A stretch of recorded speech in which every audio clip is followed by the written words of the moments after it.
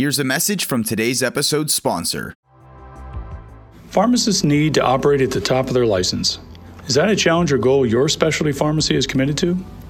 Providing pharmacists with the data to support patients in a timely manner that improves adherence and persistence is a core service of Spencer Health Solutions. Spencer, our in-home medication management smart hub, provides patients with a simple solution to medication management and ongoing engagement. Our partner pharmacies receive patient data in near real time to support their clinical outreach, including telehealth access. If your specialty pharmacy group is ready to learn about available programs utilizing Spencer to serve patients in clinical trials or commercial pharma programs, visit spencerhealthsolutions.com/partners and connect with us. Spencer Health Solutions, the future of patient engagement from the home.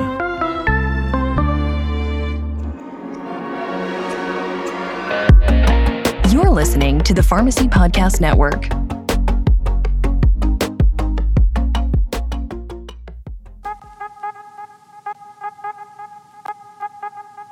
Pharmacy benefit managers, better known as PBMs, are responsible for negotiating payment rates for a large share of prescription drugs distributed in the United States. Recently, state Medicaid systems, policymakers, and national pharmacy associations have expressed concern that certain PBMs' business practices may not be consistent with public policy goals to improve the value of pharmaceutical spending. This podcast series is all about PBM reform. Listen to the discussions, share these podcasts, and help build a new pharmacy payer system which supports our independent community pharmacies, encourages fair and transparent competition in the marketplace, and most importantly, is designed to deliver the best patient care. Pharmacy Podcast Nation, welcome back to the PBM Reform Podcast.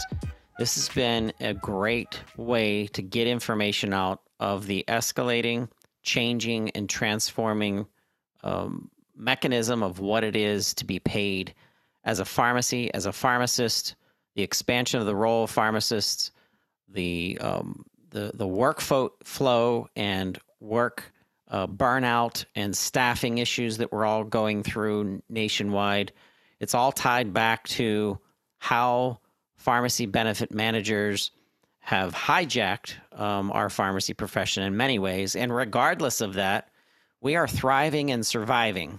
And it's because of passionate people out there who believe in the pharmacist's role in healthcare, and more importantly, the impact that pharmacy care has on our nation.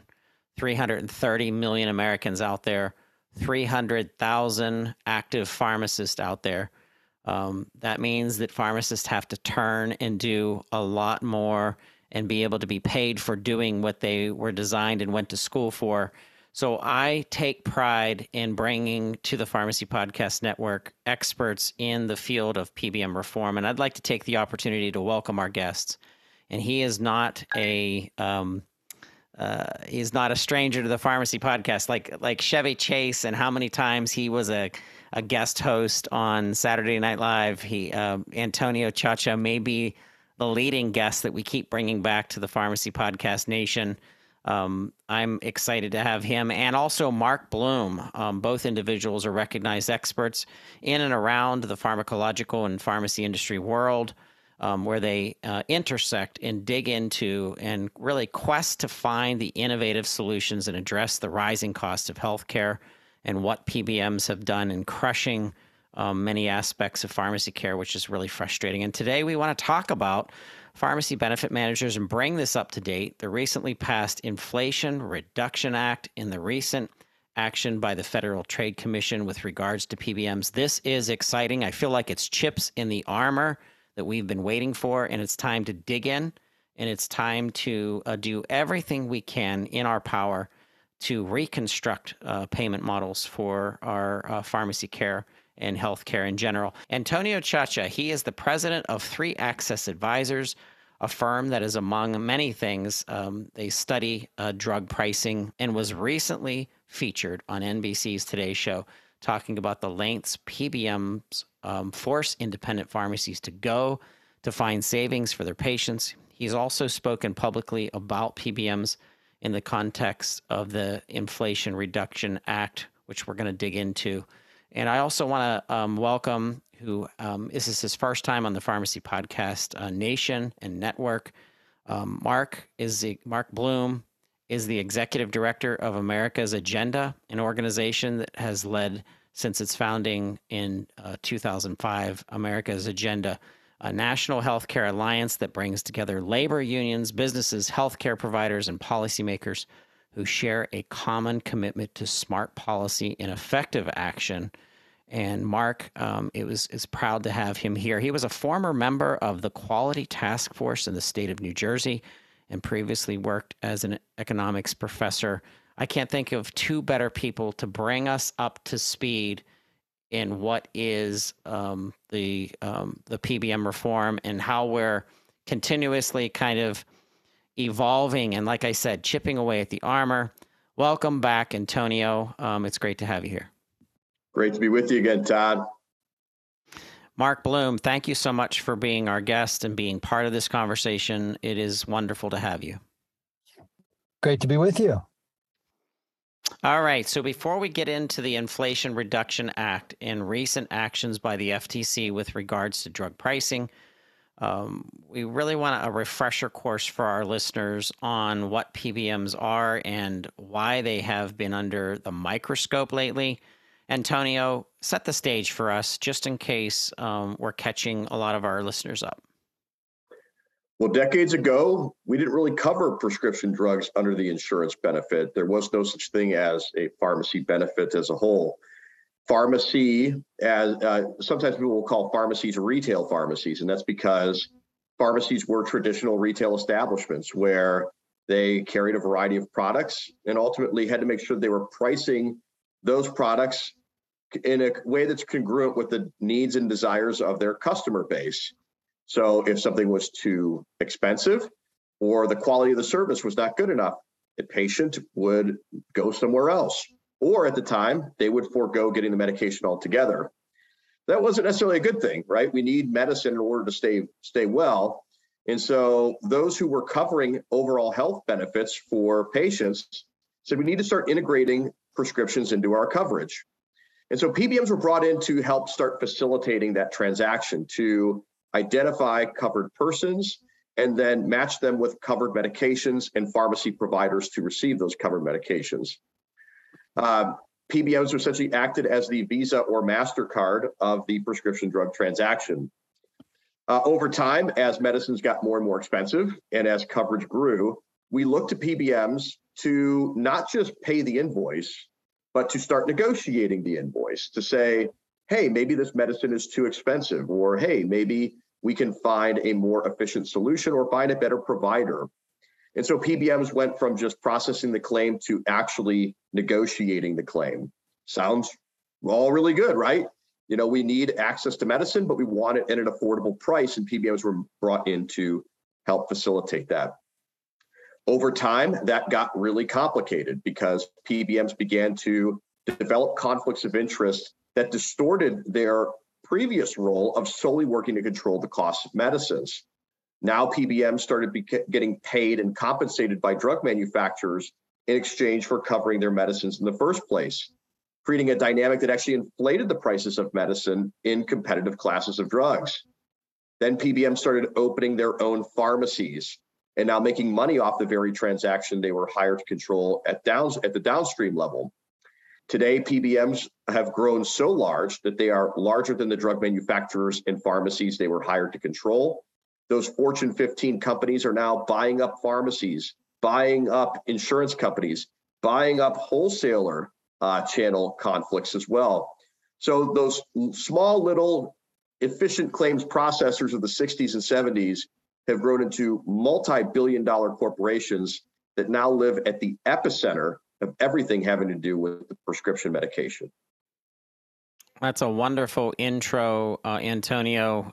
You soak in this, so this is just part of probably what you see, like Neo saw in the Matrix. It just understands every facet of it. So very excited to have you here. Mark, I wanted to get your perspective on some of the recent federal actions that are at very least have awoken that large percentage of the populace to the PBM's issue and have been plaguing our prescription drug environment and the costs. And we're talking about the recent Federal Trade Commission proceedings and the Inflation Reduction Act.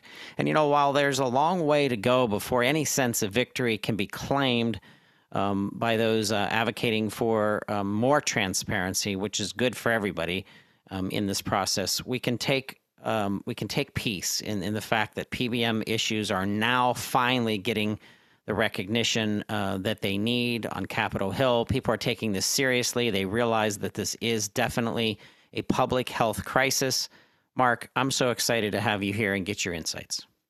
Well, thanks for that great question. The Inflation Reduction Act was a victory of education, raising awareness that there's a PBM problem. But I think it would be hard to describe it as a victory in reining in the kinds of excesses of PBMs that Antonio described. You know, PBMs are essentially arbitrageurs. They practice arbitrage. As Antonio described, they are intermediaries, large billion-dollar corporate intermediaries in the prescription drug market. And they intermediate in several directions. They are really multi-dimensional chess players in terms of how they intermediate. They sit in between manufacturers and employer health plans, or union and employer health plans, buying drugs from the manufacturer and reselling them to the plans. Their value proposition was in the 60s and 70s, the days Antonio talked about, was that we can process your drug claims like a credit card. That's a great analogy.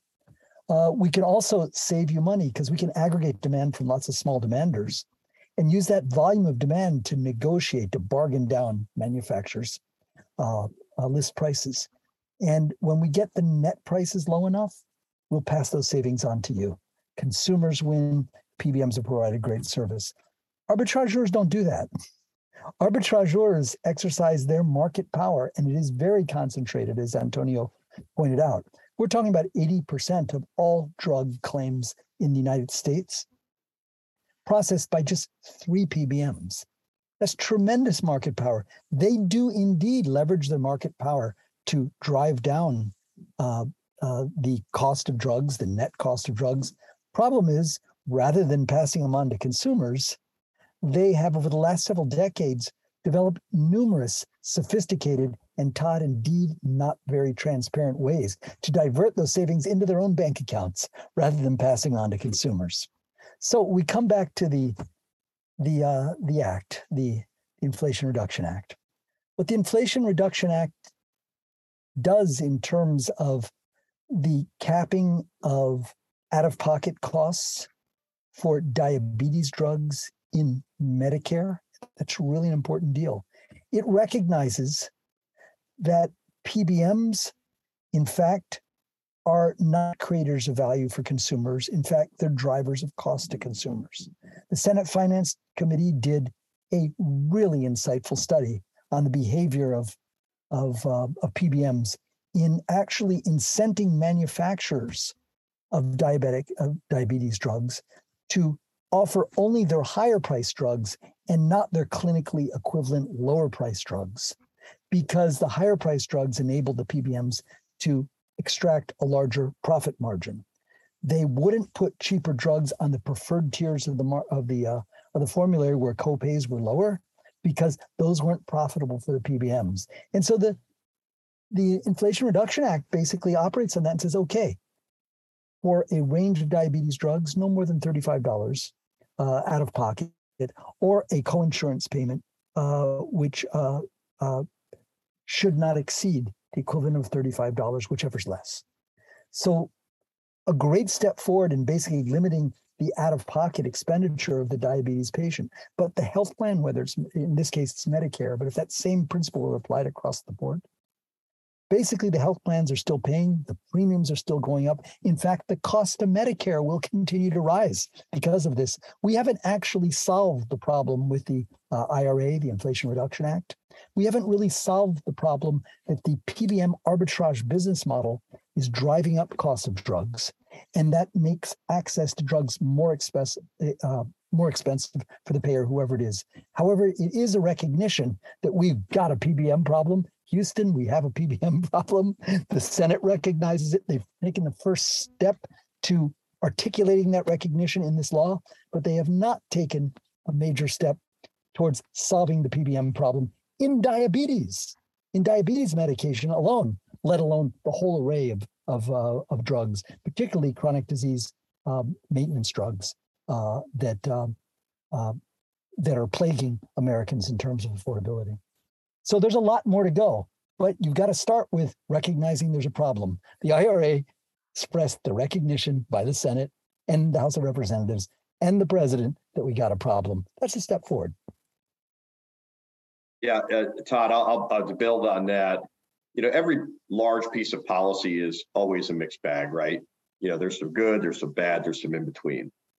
Well, the IRA, as Mark expertly indicates, it's a great admission, tacitly or not, that we have a major issue with the inflated nature of prescription drug prices, largely as a result of this exemption to the federal anti-kickback statute that allows drug makers to engage in pay-to-play with PBMs. Well, the prices of drugs are going up. As Mark indicated, you got a vial of insulin whose list price could be around $300. The actual amount the drug maker's bringing in is less than $40. That shows you there is a pricing problem, right? We're not getting the benefit of market competition when it comes to how the manufacturers are setting the price because of these backroom deals that have been allowed by the exemption of the federal anti-kickback statute. So the Inflation Reduction Act acknowledges this problem by capping insulin out of pocket at $35 and then broadly setting out of pocket limits to the tune of $2,000 over an annual time frame for seniors on all medications. That is excellent. Todd, as you know, and a lot of your listeners know, affordability can be one of the biggest challenges when it comes to making a patient stay adherent to their medications. So congratulations, the Inflation Reduction Act takes a very necessary Band-Aid and slaps it over top of that problem by making sure that the patients aren't exposed to these overinflated prices. But that doesn't solve it for anybody outside Medicare. All right, and a majority of us receive our coverage through commercial health insurers, where high deductible health plans are now the majority type of offering within that sector. So we're all still paying the overinflated amounts. We've just given that benefit to seniors, rightly so, right? But the other rub on the Inflation Reduction Act is that they ended the exemption or the repeal of the exemption to the federal anti-kickback statute. So the previous administration had said, hey, we're not going to allow for these kickbacks to occur anymore. The Inflation Reduction Act actually wiped that policy away, further entrenching the era of kickbacks and rebates in perpetuity. So the very reason that we needed these copay caps in the first place was that the medicines are so overinflated. The very policy that inflates them was codified in the Inflation Reduction Act. So the problem we should expect will only get worse over time. Yeah, I couldn't agree with you more. I would only expand to say that the IRA laid out protections to assure greater affordability for Medicare beneficiaries, but the overall cost of the drugs isn't impacted, and Medicare is still paying for those costs. So the federal government's problem of the affordability of the Medicare program itself is not significantly impacted by the IRA. It's the out-of-pocket affordability to individual patients that's impacted. We still have if we're concerned about the moving forward fiscal solvency of the Medicare program, and we should be, the IRA doesn't tackle that problem. And PBMs are major drivers of that problem.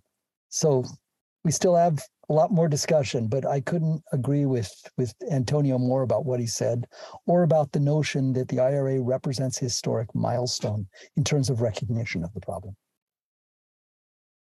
You know, we have Hollywood and movie makers and, of course, Netflix all jumping into documentaries and explaining things to the public, like Dope Sick, for example, that really helps the public from an entertaining perspective be educated on what's really happening under their noses. And I think of The Big Short. This was an amazing film that really dissected the housing crisis of what we went through in what was known as the Great Recession.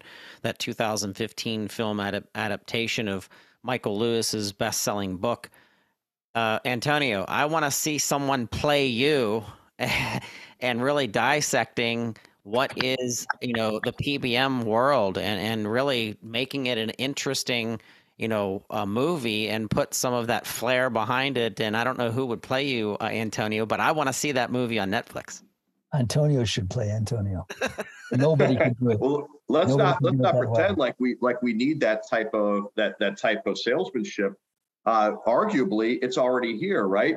Mark Cuban has put this problem on the map, right? And it's weird because everyone complains about drug prices, but nobody's tick-tocking about PBMs, right? Nobody, until Mark Cuban came in and basically cleared a lot of the fog. And now, obviously, we're talking about, Mark Cuban Cost Plus Drugs, which is a mail order pharmacy and not necessarily a PBM.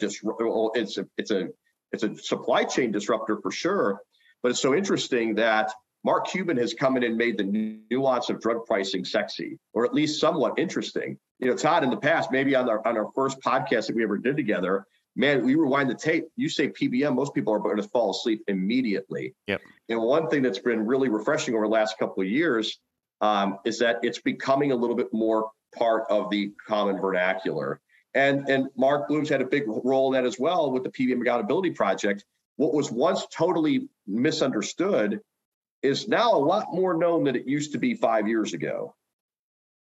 Yep.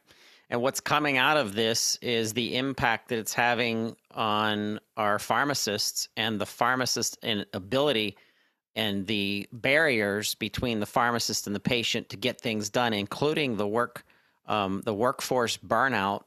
That it's so funny to see the big red pharmacy out there who's eating their young based on their profit model that focuses on nothing but profits instead of focusing on this balance between healthcare cost. There's nothing wrong with generating profit, but certainly not at the level that they are. And now their pharmacists are falling ill. They're calling off, they're quitting, and now we have, if you go out and put in pharmacist workflow crisis in Google, you'll find all of these, stories that are being done on local pharmacies and national chains and different things where pharmacists, we have a burnout issue, we have a workforce issue, and it all comes back to this imbalance of what's happening in the world of PBMs right now. Mark, can we talk more about the report that your group, the PBM Accountability Project, commissioned based on the research conducted in collaboration with the data analytics from Antonio's team, 3Axis Advisors? Yeah, it was a great collaboration, I must say, between our organization and Antonio's analytics, the analytics engine, and the team to run that engine that Antonio has led. Essentially, what we set out to do was to explain the PBM business model, the money flows. We started out by understanding the business model to this extent. We knew that these arbitrageurs, PBM corporate middlemen between the transaction between the manufacturer and the health plan, also were arbitrageurs between the manufacturer and the pharmacist. Again, what arbitrageurs do is they buy cheap and they sell expensive, or in this case, they reimburse pharmacies less in many cases than the cost of the medications they're dispensing. And then they're also arbitrators between the pharmacist and the employer or public sector health plan. That's what spread pricing is in that sector. They reimburse less than they charge the health plan. So it is a perfect storm for the PBM, a perfectly vicious cycle for the consumers. It's virtuous if you're in the business of making profit. You're making profit from 3 different transactions. But within each of those transactions, the PBM has developed multiple ways of extracting profit from the same transaction.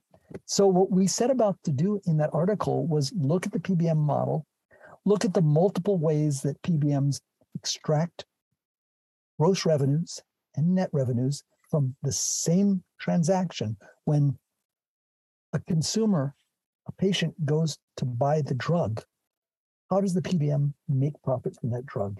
And there's multiple concurrent ways that they make profit. We were interested in that question because legislators historically have identified the most conspicuous game that they may have been aware of at that time and focused regulation on closing down that game. In the private sector, savvy negotiators have tried to close down the game that they're aware of. Yet PBM profit margins didn't fall and prescription drug prices didn't fall. What we understood was PBMs were much more nimble, much more adept at creating new ways of extracting profits from prescription drug transactions than regulators could narrow or close down abusive ways or predatory ways of extracting profits. And so what we want to do is look at the whole picture, the multitude of ways concurrently. And I want to emphasize that concurrently because PBMs are very creative and continue to be creative in creating new ways to extract profits as regulators and legislators become aware of how they're doing it today. So we collected all the publicly available data, all the reporting data from the PBM industry, available for 3 years. The most recent 3 years available at the time we published the article last December. So 2017 to 2019, that 3-year period. So in that period, focus of regulators, legislators, those advocates that were looking at transparency were focused on retention of rebates. Rebates are the discounts that Antonio talked about. A PBM takes the list price of a drug, negotiates a discount. It's a rebate. PBMs would be expected, if they are operating in the interest of their customers, to pass those discounts on to their customers. But it's well known they didn't. So after discussion about this practice on Capitol Hill, after many state legislators looking at the practices of retaining rebates that ought to be coming through to customers, in the private sector, corporate negotiators with PBMs getting very savvy and demanding greater pass-through of rebates, less retention, PBMs responded. Over the 3 years we looked at, there was a 64% reduction in retention of rebates. PBMs increased pass-through of rebates by 64%. Impressive. So did anybody's drug prices go down? Was it a 64% drop? Of course it wasn't. In fact, we saw a 13% increase in profitability. At the same time, they gave up 64. Huge victory on the legislative front in states across the country in private sector negotiations. And yet profitability still continued to go up by billions of dollars. How could this be? Well, in our report, we looked at the other components of PBM revenues. So first component is looking at non-administrative fees charged to manufacturers, but they're also charged to purchaser plans. Just non-administrative fees. What's that mean? Insight, quick newsflash. It's another way of saying rebate, but it's basically fees charged to manufacturers for the transactions. Those went up by 51% at the same time that retained rebates went down by 64%. Now let's move on to the vertical of looking at the pharmacies, particularly specialty and mail order pharmacies that Antonio alluded to before. We saw a 13% increase in profit lines of pharmacies that were owned by PBMs, plus virtually 100% steering, that is direction of people that buy specialty drugs from a PBM, that they must buy those from the pharmacies owned by the PBM. So that combination of steering and simply increasing profit margins led to a 13% increase in profits. Then we move on and we look at another bucket. This is an interesting bucket. 40% of the total gross profits earned by PBMs are in a bucket. Well, we know it's in there. We don't know fractionally the relative size of the components, but it's called other sources because that's all PBMs are required to report in that category. Other sources of income, that is non-returned rebates, non-manufacturer, non-administrative fees, non-profit margins in the pharmacies owned by PBMs, but just another bucket. What does that include? It includes effective guarantees and other forms of clawbacks from pharmacists. It includes spread pricing revenues, that is practicing arbitrage between pharmacies and health plans, and numerous other really questionable business practices. They lack transparency as a category. We don't even know what the relative size is of all those different tools and techniques, those strategies for extracting profit. But those increased by 26% in the same period that we saw reduction in retained rebate. Net effect, 64% reduction in retained rebates. That was the cry of the day.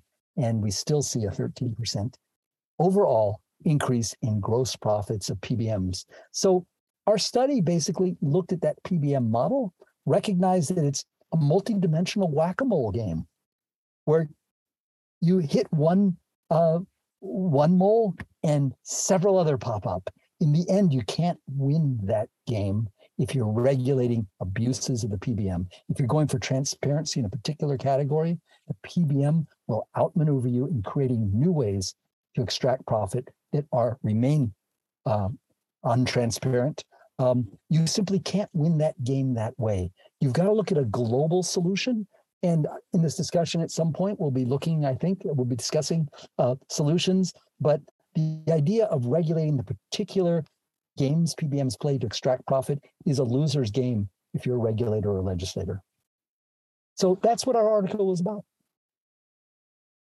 Excellent, Mark. Thank you. And talking about some of those solutions, Antonio, I want you to kind of chime in and give our listeners updates on what is happening in the game changer initiatives of many of the state outcomes, starting with Arkansas, obviously, and any good news and any of, like I said, the continuing cracks in this model so that we can get this under control and transform our pharmacy industry. Well, Todd, I've said this a number of times, but the pathway to a better world when it comes to efficient purchase of pharmaceuticals, high quality, high service, et cetera, high access, is ultimately going to come from three main buckets, and that is legislation, litigation, and market-based solutions. So what's happening on the legislation front? More and more states are moving towards the path of transparency in their Medicaid programs and overhauling them. As we speak, Ohio is on the cusp of launching their single PBM, which was born out of the learnings from our spread pricing, our effective rate clawback, and our specialty pharmacy steering problems that occurred essentially one after another. In Ohio, after we blew the whistle on PBMs paying low, billing high, and pocketing the difference through what we would typically call spread pricing, they found $245 million of gap in a single year of our Medicaid program that PBMs were taking under the table. The state understandably said, that's horrible. We need to fix that. That's not a service that we wanted to buy. And so they said, we're outlawing that practice of spread pricing and moving to what we call pass-through pricing. After that happened, pharmacies started getting paid more and paid more and more. And the phone calls started coming in saying, Antonio, you fixed it. Thank you so much. We're finally able to pay our bills. The problem was their contracts never changed. So pharmacies just started getting paid more and more when in fact their contracts with the PBM said they would be yielded quite less. What ended up happening was the PBMs were purposely overpaying the pharmacies at the point of sale, building up an excess that they would have the right to claw back later, sometimes months, if not a year later, what we call an effective rate reconciliation or a true-up. So they were inflating the prices that were reported back to Medicaid and just harvesting the spread on the back end of the transaction instead of the front. In addition, what we found was that pharmacies started getting significantly overpaid on a small subset of drugs, traditionally what we would identify as generic specialty products. Pharmacies started making thousands of dollars on individual claims for products like generic Gleevec and generic Xeloda. Well, certainly some pharmacies who were fortunate enough to be dispensing those products because one of the managed care plans had an open network, what we found was that a majority of the prescriptions for those overpriced medications were in fact being dispensed by pharmacies owned by the PBMs. So the PBMs were happy to overpay for medicines when they were traditionally the ones predominantly dispensing those medicines.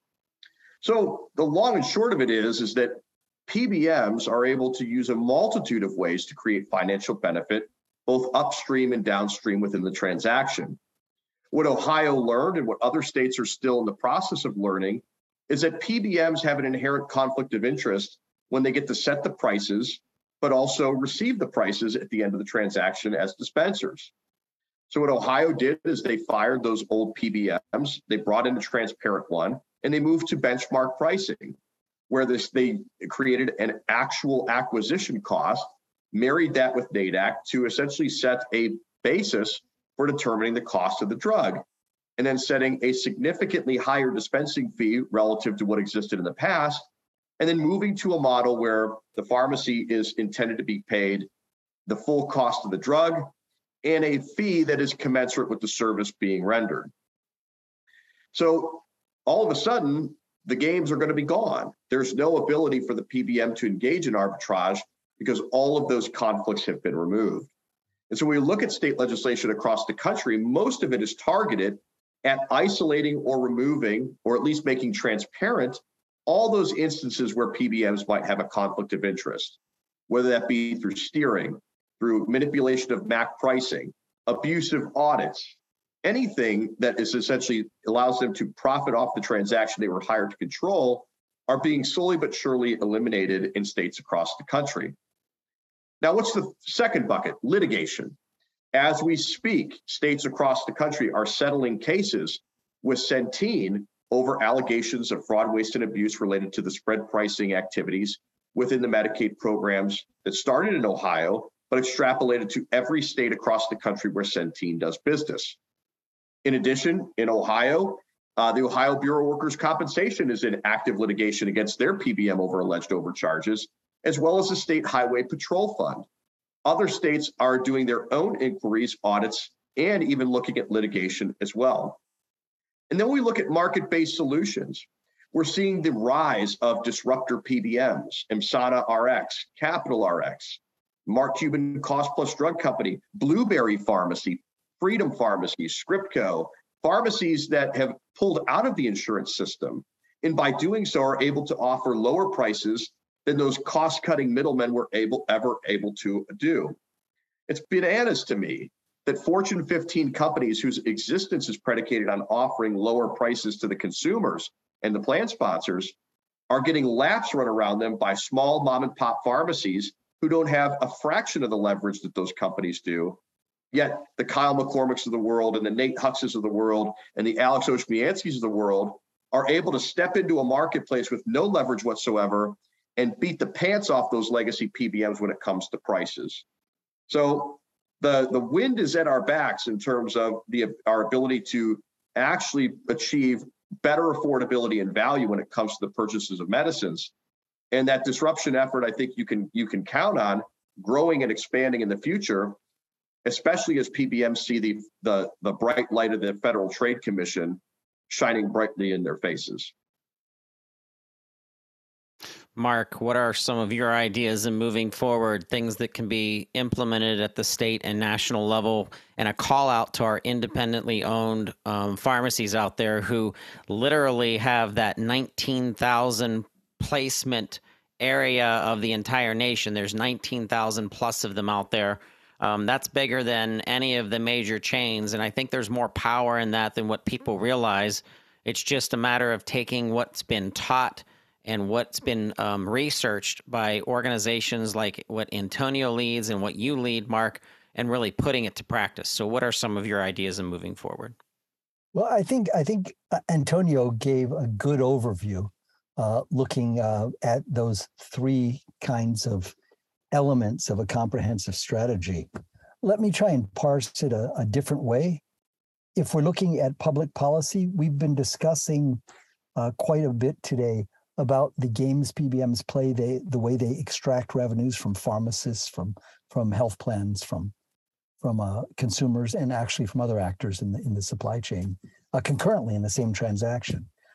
They are, as arbitrageur intermediaries, they are disrupting, actually creating great dysfunction in a marketplace, preventing the marketplace from achieving socially beneficial outcomes, which is how we want transparent, competitive markets to operate. So looking at solutions to restore competition in the marketplace is one part of a strategy, one corner of what the PBM Accountability Project focuses on. It's one pillar of our strategy, if you will. The reverse auctions, the PBM reverse auctions, which have been conducted in New Jersey twice, was just completed successfully in Minnesota, where indeed the Independent Pharmacists Association was a member of the campaign and supported it. The reverse auction that will be conducted shortly in Colorado was essentially this. It was essentially a recognition that PBMs don't really compete. They are oligopolies. There's just a few large ones. Oligopolies, when they operate to collude over price setting, are illegal. Antitrust legislation prohibits that kind of behavior. It's hard to argue or to collect direct evidence of collusion unless PBMs were to sit in the same room and fix prices. They typically don't. They operate in a kind of a price leadership model where they follow the leader in a particular transaction or market segment. The effect is the same. It leads to much higher than the equilibrium price you'd expect in a competitive market. But we don't know, consumers don't know the price in the end because of the difference between list and net price, which we discussed earlier, but also because prices are enormously complex to calculate. You're talking about a formulary with hundreds, even thousands of drugs. The drug prices themselves are determined by multiple variables, and those are constantly fluctuating over time. So the reverse auction concept is to say, we want to use technology to create a competitive marketplace. The complex price algorithms that PBMs bring to us make it very difficult to talk meaningfully about the price of a drug plan, but we can calculate the cost of a drug plan if we know utilization patterns for population, if we can assume, based on historical data, the likely inflation rate, if we can assume a formulary, because of course PBMs come to bidders, each PBM with its own profit maximizing formula, and those formularies differ as PBMs leverage different kinds of assets in order to maximize profit. So if we can assume inflation, utilization patterns with large groups, certainly that's relatively stable, and we can assume a projected price trends from each PBM bid. If PBMs are bidding on a contract which is not defined by them but defined by the consumer, and it's an optimized contract, at least at any particular point in time, big data analytics, we're in the 21st century now, should enable us to project very quickly what the projected cost of that bid will be. And so the reverse auction says, let's do that. And then let's take the costs and project them transparently for the purchaser and for the PBM that's making the bid, and also for the PBM's competitors who are also making bids. They are bidding against each other transparently. Here, transparency has real effective meaning, operational meaning. The transparent projected costs of each PBM's bids, they're ranked against one another. PBMs look at them, they have an opportunity to rejigger their algorithms and try and bid again. Come back in 2 weeks, bid again, and we'll re-rank. And over multiple rounds of bidding, PBMs, instead of trying to, a selected PBM, enter into a negotiation with the purchaser, a corporation, a state department, where they outgun the purchaser. Here, PBMs actually have to outgun each other using their own pricing engines, manipulating their own algorithms. Over multiple rounds of bidding, our hypothesis is we could reduce the competitive marketplace constructed by homogenizing the product. You need that in a competitive marketplace. It's our contract, not your respective contracts. We're not comparing apples to lemons to oranges. It's all our banana. And then calculating quickly what the projected cost of the price facsimile is, we create a competitive marketplace. Our experience is, on average, we're dropping the net cost of a prescription drug formulary by about 20% when that's introduced. After the reverse auction is conducted, where an incumbent has been established with the plan. So that's only the beginning of taking back the costs. That also doesn't solve the PBM problem. It takes oligopoly PBMs with all the distortions in pricing and incentives that they embody. It takes those PBMs and puts them into a more competitive environment. And the result is the consumer wins. It's an eBay in reverse. Prices fall. In New Jersey, $2.5 billion came back to taxpayers, the health plan beneficiaries, over a 5-year period, $500 million a year. In Minnesota, that reverse auction was just completed in this summer. It was completed in July, 27% savings. Now, PBMs are getting much more sophisticated in terms of how they play reverse auctions. Just to give you an example, they're infinitely creative, more creative than regulators, legislators, or developers of reverse auctions are typically. In Minnesota, the incumbent PBM suddenly overperformed by 23% the year the reverse auction is done. No one in the region of the country had a 23% overperformance. That PBM had never had one, not with that customer. It was unheard of, but coincidentally it happened. And their argument was the reverse auction didn't create 23% increased savings, actually 27%, but 23 of it through their own overperformance. It happened coincidentally, therefore they should win the reverse auction. The reverse auction ended up, the bidding between PBMs ended up focusing on who would guarantee that level of overperformance every year of the subsequent contract period. So interesting application of a competitive marketplace, as Antonio pointed out, to addressing or to redirecting the value that PBMs in fact create in their dealings. A second approach that focuses more at actually solving the PBM problem rather than managing the current problem in a competitive marketplace is a market design very similar to what Antonio described Ohio is doing in the Medicaid marketplace. Let me describe it this way. If we want to assert that PBM should provide social good and be able to earn a reasonable profit in producing that social good, then we might define that social good as aggregating demand, negotiating down prices, and passing that savings, that increased value, directly to consumers, and they should be paid a service fee for providing that service.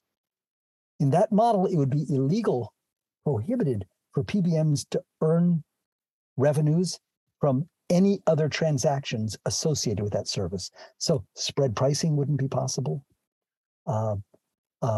Retained rebates wouldn't be possible. Excessive profits at the specialty pharmacy level wouldn't be possible. In fact, the acquisition costs that a PBM earned, let's say in a given state, would have to be equivalent to what they pay at the next stage in the chain. Pharmacists would be reimbursed by the acquisition costs of the PBM plus a fee, a fee which represented reasonable payment to the pharmacist for services provided. Very similar to what's happening in Ohio. Extrapolate that model more broadly to the commercial sector, and you actually have a redefinition of the PBM business model. Now, I just want to talk about the politics of this. When we talk about the reverse auction, it's really interesting. The incumbent PBM obviously hates it because they don't want to take their bid. We've seen each PBM have an experience in reverse auction of winning back its account from its own client, but doing it at up to 20% lower cost to the client than it previously had. They don't want to go there. But we've seen the PBM industry as a lobby not step forward to oppose the reverse auction in any state that we've operated in. Why? Because the competitors of that PBM, they're not competing over price, they're oligopolies, right? But they're competing for market share. Competitors love it. They have a chance. 95% of PBM accounts or contracts are renewed with the incumbent, because in a marketplace where you don't know price, how do you decide who's the better PBM? It's the one you have a relationship with, the one that's been taking you out to dinner, inviting your leadership to the hunting lodge, taking you on ski trips, giving donations to your charities. That's the one you want to do business with, and that's the way business happens. In this world, they each want to play that game to get market share. If they can get on the reverse auction, each gambles that he can win the reverse auction from the incumbent and then build those relationships to maintain the account. So in that world, the lobby has sort of seen differential attitudes towards the reverse auction from its PBMs and has not staked out a position opposing PBMs. It's hard to say we're against having a competitive marketplace, right? That dog don't hunt.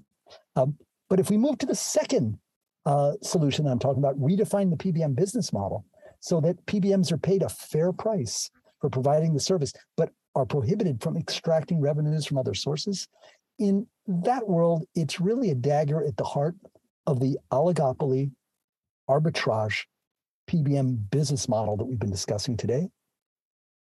You can expect the PBM industry will organize against that, but you also should have hope it is possible to take them on and win, as you've done in Ohio.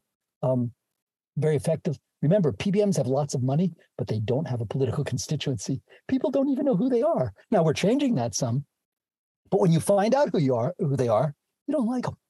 So politically, we can win this battle, but we have to be prepared to know they're coming at us with lots of money.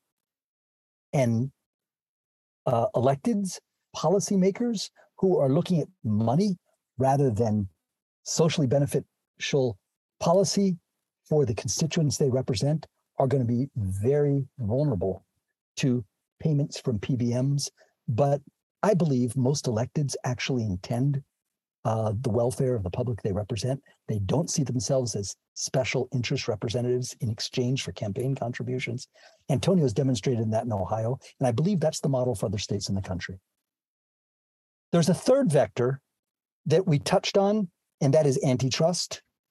And all of your listeners are aware that after years of voting not to proceed to investigate the potential violations of federal antitrust law by vertically integrated oligopoly, non-competitive PBMs, finally, this past year, the Federal Trade Commission voted to actually open investigation. The most recent comments by the commissioner are very, very hopeful. He said the FTC over the last years has been looking at fairness doctrines in the marketplace. And fairness almost always is inured to the benefit of large corporations like PBMs. His administration is going to look strictly at violation of antitrust law. And he believes that the PBM industry may be case number one in that refocusing of what the FTC does to enforce antitrust law.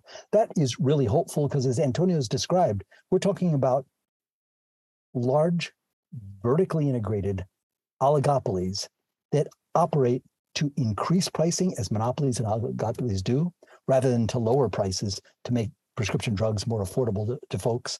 Beyond that, PBMs have actually emerged as not only vertically integrated in terms of mergers with insurance companies and ownership of fulfillment operations of pharmacies, but they've actually opened international operations. Two of the big three PBMs have group purchasing offices, which are offshore, really shielded from oversight by American regulators when they have no book of business whatsoever in foreign countries. The PBM business play, let's get really clear, wherever the drugs are manufactured, the PBM business play, the arbitrage, the mediation in marketplaces is in the United States. That's the only place they earn a profit. Why do they need offshore operations? It's to disguise pricing practices. It's to diminish transparency. Again, it is really important that the Federal Trade Commission look at this entire vertical integration from a GPO office in Denmark or in Dublin right down to the behaviors of PBMs and suppressing competition of independent pharmacists in local communities. Those are our three vectors. It's looking at antitrust law. It's looking at creating greater, more transparent marketplaces, the reverse auction illustration of that. And finally, redefining the business model of PBMs in a way that they can operate and be profitable, but also be socially beneficial players.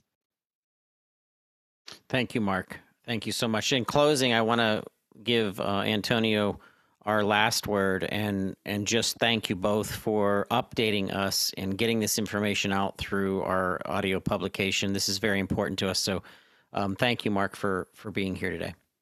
So Antonio, in closing, what is your shout out? We're finishing up with our annual meeting at the NCPA 2022. We were proud to be there, and we were covering that event as press. Lots of energy at that conference, lots of independent pharmacists that are preparing to generate revenue that has nothing to do with a prescription, but it has to do with consultancy, and it has to do with point-of-care testing and pharmacogenomics and technology, digital therapeutics. So there's an exciting side to the transformation of pharmacy, but we must have a new payment model. Last word coming from you, Antonio. Yeah, I couldn't agree more, Todd. I mean, I look at pharmacy as the great untapped resource of our healthcare distribution system. They are the most accessible and most underutilized healthcare professionals in the marketplace. We'll never be able to incent the proper delivery of services and incent proper access to those services if we do not better control what happens on the fundamental bedrock of pharmacy, which is that drug pricing transaction. So once we figure out the right way to pay for pharmaceuticals, what the real cost of a drug is relative to the actual service being performed by not just pharmacy, but PBM, et cetera. Well, once you actually build that, you can put concrete on top of it, right? And now you could start incenting the rendering of services that go beyond the fill, right? The fill is essential. The service commensurate with the fill is unbelievably essential. But the fill is also a hook where a patient is coming into a healthcare facility. A pharmacy is a healthcare facility on a month-by-month basis where there is an opportunity for an engagement and an intervention. So point-of-care testing, doing more chronic disease management, all of those opportunities are there where we can get the pharmacist elevated to do something that today they're not incentivized to be able to do. I do want to give a shout out to our pharmacists who are in the thick of this and the frustration of our community pharmacy owners.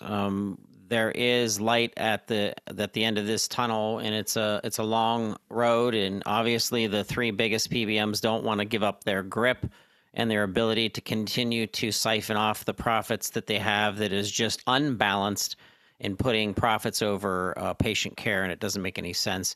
I want to give a shout out to a group that's putting together a documentary.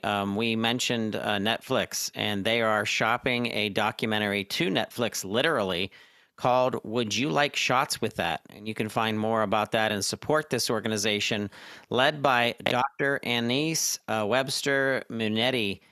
She is a PharmD, and she's wonderful. I've talked with her. We're trying to support her as much as we can. Once again, Would You Like Shots with That? You can find that at wouldyolikeshotswiththat.com. You can go to their GoFundMe page and fund that documentary. Looking forward to seeing this movie documentary come out probably in the next 1.5 to 2 years. But Antonio, I love when you come on the show and you talk with us. It's just a bunch of information that we have to be able to unpack and understand. Mark Blum, you are amazing in what you are doing out there in healthcare. Invention of healthcare and payment models and the research that you bring. So a special thank you to you, Mark, and a special shout out and thank you to you, Antonio. Thanks, Todd. Great conversation. Thank you. If you want to learn more about both of these organizations and amazing people fighting for a transformation of our payment models in pharmacy, you will find their information in our show notes. Pharmacists, shout out to you. You are my favorite providers in everything that you're doing for our nation. And with that, we are closing, and keep your head up and know that there are people out there that are fighting for you and for better patient and pharmacy care. Thank you. PBM reform is not a textbook process. This component of healthcare insurance will take time to figure out and will consist of many different players of the pharmaceutical supply chain. If you'd like to contribute information, data, or your own insights on PBM reform, please contact the Pharmacy Podcast Network. Send your email to publisher@pharmacypodcast.com or call us at 412-585-4001.